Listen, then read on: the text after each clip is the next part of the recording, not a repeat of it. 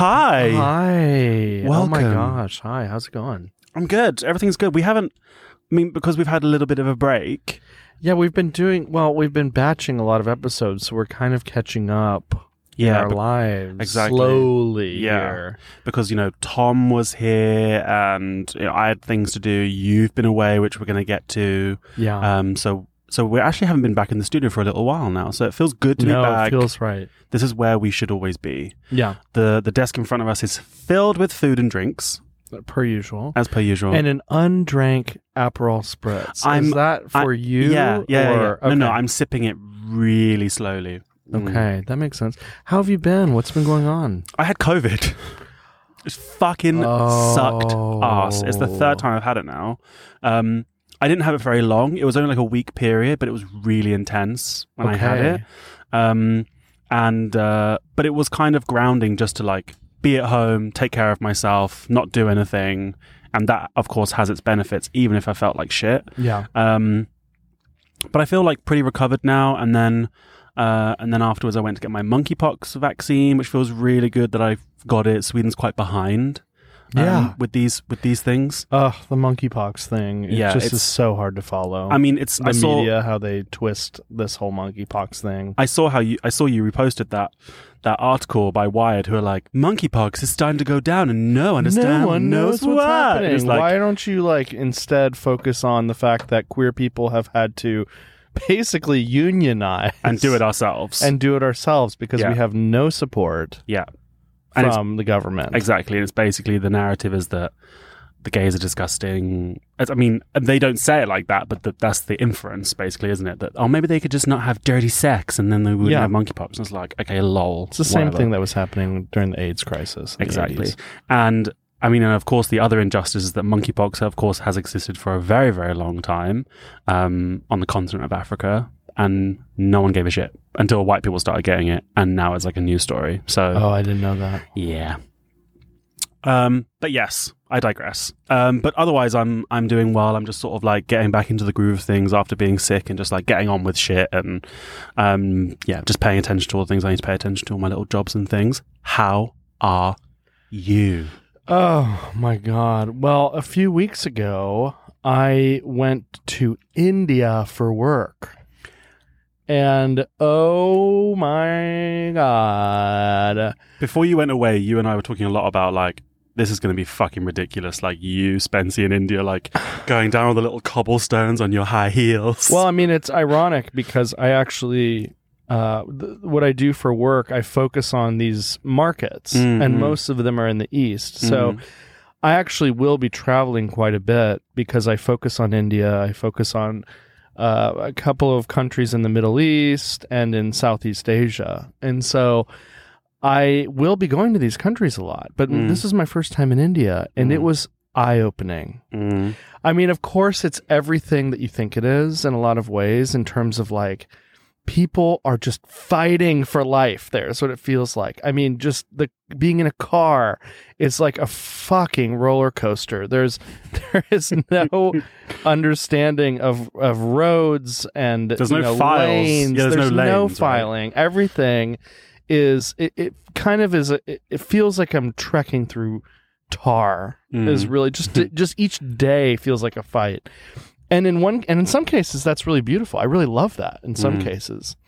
I actually had the opportunity to meet up with some of our listeners in India. One of the first texts you sent me was a screenshot of people on Grindr who'd messaged you being like, oh my God, Spency, is that you? I can't believe you're here. Could not believe it. I couldn't believe it, honestly. I mean, India and Mumbai is a huge place. A huge place.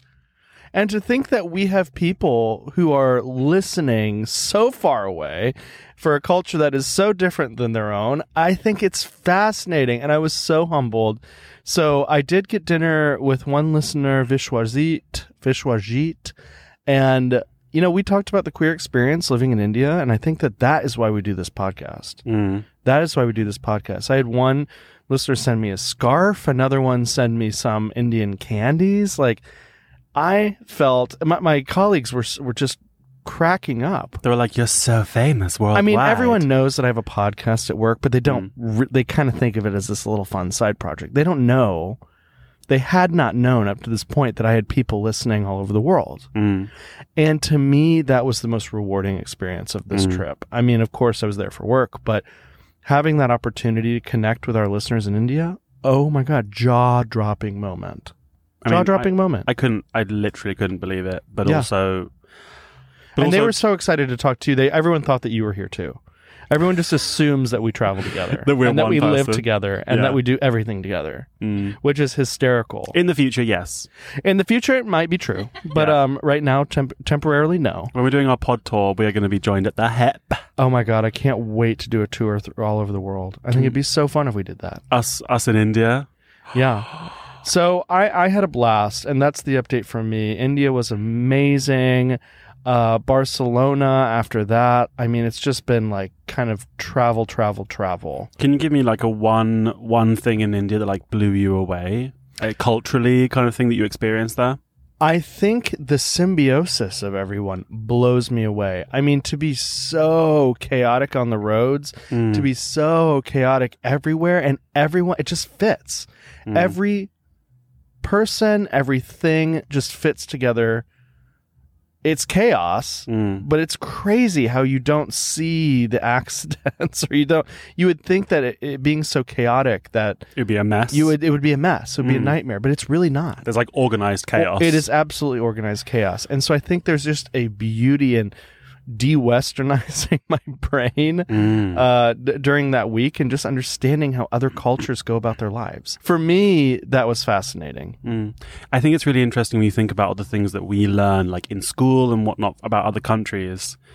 Is very much from a colonialist mindset, and then you go there and you're like, what? Fuck, 100%, 100%. So I would say that there's a lot of things that you would expect that are true, but also so many new things that blew my mind in such an amazing way. And so that was my India trip.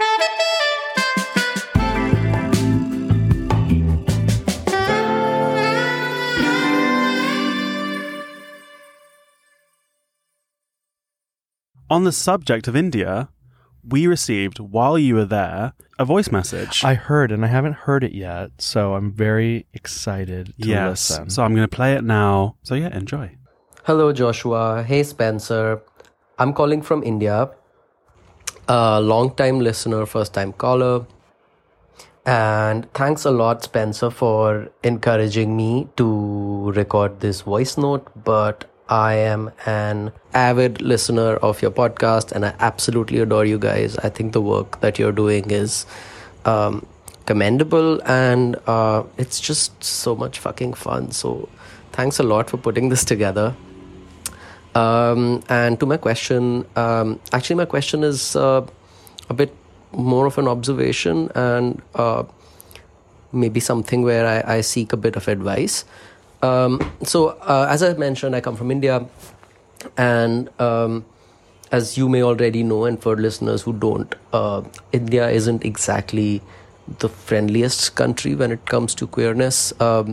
We, I think, owe a lot of this to colonialism and, the laws that were enforced by the British, and a lot of the hangover of that is still something that us as a society are dealing with. And it's not just to do with homosexuality or queerness, it's to do with a lot of other things as well.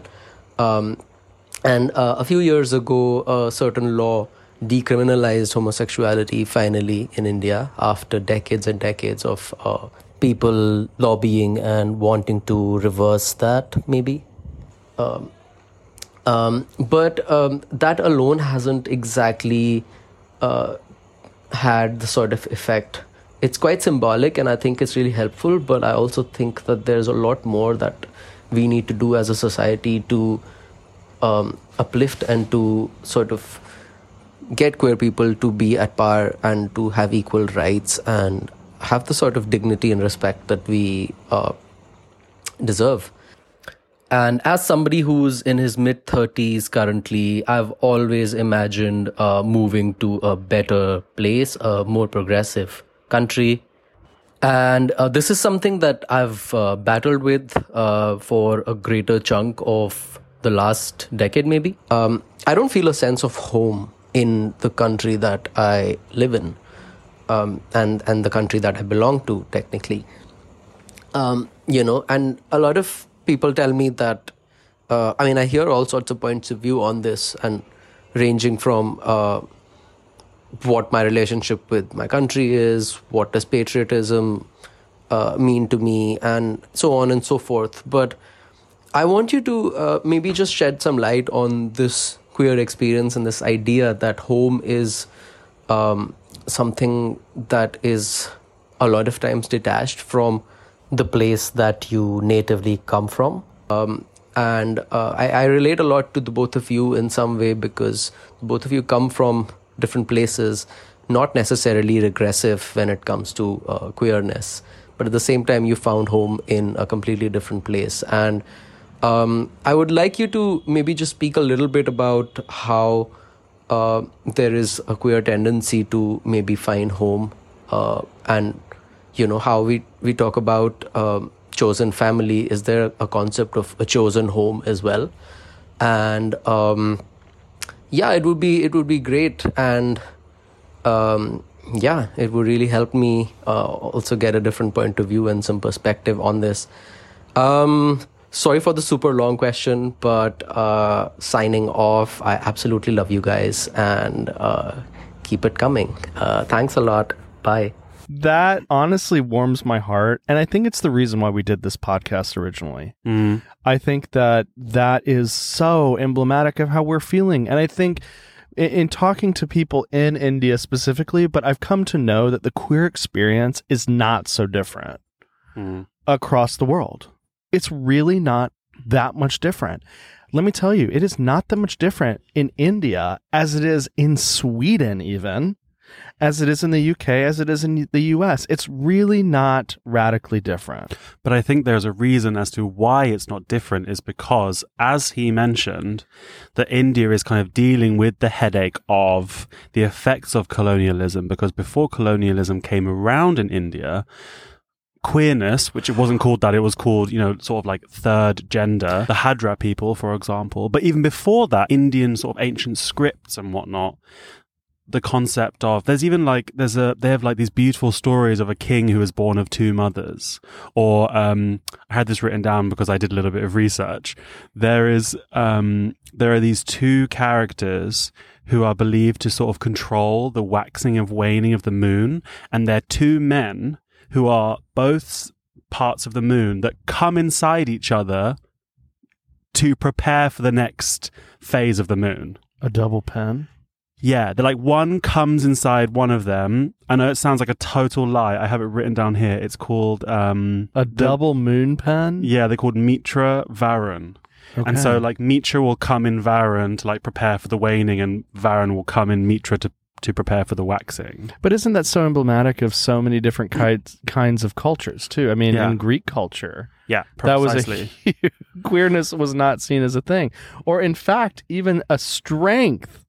Exactly. Or, it's crazy how queerness has sort of shifted a lot due to Christianity, and a lot done because of the English and it was westernization. Yeah, it's like biblical anti-sodomy laws that were brought by missionaries to places like America, to the Native Americans, to India, to the Polynesians, to Hawaiians. All of these places had a third gender. Native Americans, Two-Spirit. They have, for example, I believe I was reading, it's like 5 genders, recognized genders they have in, of course, Native Americans aren't like one thing. There's like many different tribes and whatnot, as you probably know. So they probably have different concepts beyond them, but, they had their own structuring for how they see gender, and the British came and were like, excuse me. They had, this kind of idea of Christianity. Excuse me, you must certainly not be a Christian. You cannot do that. I'm sorry, but Jesus. Yeah, and the same with the Hawaiians and the Polynesians. They have the Mahu, which I believe actually now is considered to be a derogatory term, but the Mahu, it's the same thing. They also were this kind of third gender, and often these people were really revered people in their communities. Yeah, of course. They were teachers, artists, and it's the same. I know that in India, it's they only decriminalized homosexuality, like homosexual acts, in 2018. Like, it's not that long ago. Well, I mean, gay marriage in the U.S. has only been since 2015. Precisely. And in India, it was conservative Indians said like, oh, we're adopting Western values, blah, blah, blah. But actually, India was just going back to its roots. They were going back to where they were before colonization came and took away from them what they already had. Yeah, I mean, I will say on the note of colonialization, being in India, you certainly see how that culture just simply does not fit in India. Colonization. Right now, there's been this sort of like scarred Band-Aid moment where you're like, okay, well, this is kind of our past, but how does this fit into our society and culture? And there's a reckoning with that. Yeah. And it's really unfortunate, and I completely identify that. However, upon talking to people, it really honestly, when I was talking to one of our listeners over dinner, this idea of wanting what's best for your child, but not acknowledging the core part of their being or one of the core parts of their being. Oh my God, it hit me so hard. And I think that the beautiful part of queerness is that we do have this universal thread, and a lot of times it's stemmed in pain. However, it's amazing to hear that someone halfway across the world could share the same experience that I had. I will say this topic of home is really interesting to me. It's so fascinating, but it's something that you've mentioned a lot on this podcast. Yes. You talk a lot about how the queer experience is often had in solitude, and that's common no matter your culture, what country you're from, your culture. Often you're coming from a place where you're not the norm, even if you are in a privileged position where your parents are okay with your queerness, you still are the outsider. But I will say also that I completely resonate with this idea of your home being this space that exists outside of where you were born. And I have never felt home more being in Sweden. Now, my family is thousands and thousands and thousands of miles away. However, I feel like my home is Sweden. And a lot of that has to do with the community that I've created for myself, the people that I interact with. Obviously, you are a huge part of my home, and I associate you with my home. I really do. Thank you. And I think that my home is not the U.S. It's not Texas. I feel more at home here in a culture that I didn't even grow up in. Than I do in Austin or I do in Dallas. And it's so crazy to me how home can feel different given that shift. I mean, like, I was really in a rut before, and I did not have the queer family. I had sort of an Americanized queer family, but my family here feels more my family than ever. And I think that's what signifies home. So I think that a lot of people really identify with that. I think a lot of queer people in Sweden are from other places. And whether or not you're here forever or, a very short amount of time, I think it's really interesting to think about home being this place that exists outside of just like an upbringing or a physical space that maybe you had grown up in earlier in your life. What about you? Did that resonate with you? It's exactly the same for me. I mean, for me, sometimes my personality feels like a little bit split in that my queer home feels like it's here because that's where I have most of my queer connections is here. But at the same time, there is also part of my personality that I know isn't fed here. And when I go back to the UK, I mean, I've got a lot of shit to say about that place and I really don't like being there and et cetera, things I've said before.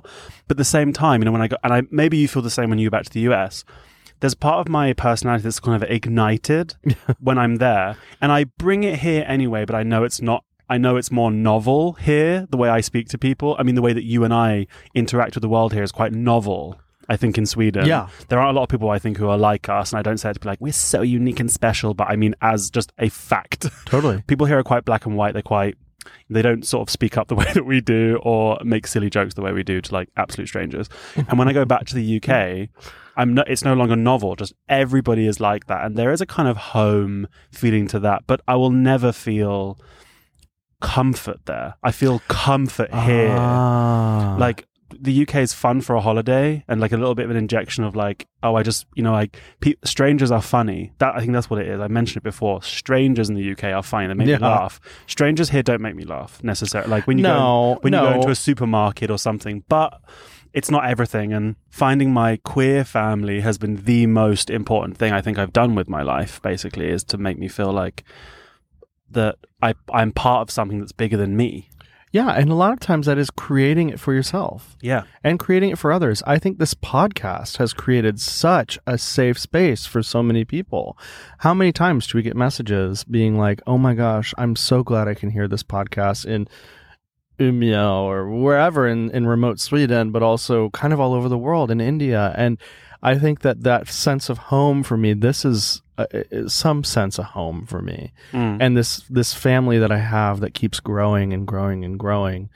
I love it. I just absolutely love it. And I think for me, the space is so important for me. And it's so funny that I have found a home here. And I think that was because, like I said, I was in a rut and I needed some change. And then I was open to recreating myself, recreating what that home looked like for me. And I'm so glad I did. And I challenge anybody to stay vulnerable. I think that the vulnerability is really how you create that home, and being open to others and being influenced by other people and in a really positive way, and learning to have intimacy with other people. I think especially in queer spaces, we think of intimacy as mostly sexual, but I think that our community is craving intimacy, and it doesn't always have to be sexual. And sometimes you don't even have to be in the same room for it to be that way. I mean, we are a satellite community. Like the way that we are able to reach you over there in India and have an effect on your life. Yeah. You are part of our home.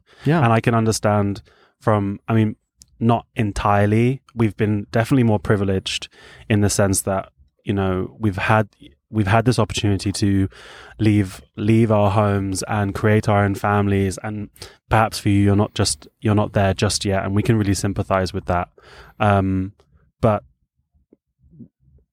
being able to sort of find your home until then, be able to connect with other queer people and express your queerness is really, really, really important, and it will make you feel more excited about your life, I think, if you're able to express yourself. Yeah, and it doesn't have to be a grand gesture. You don't have to move to a new place to be open to finding home. I think that's a really important note too.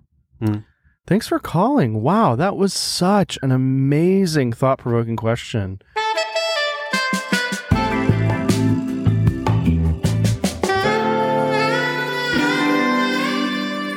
So we do get a lot of messages, but this one stuck out to me. And I think it's really, really sweet. And again, oh my gosh, I'm getting emotional on this episode of Dear Watmo. And this is one of the reasons why.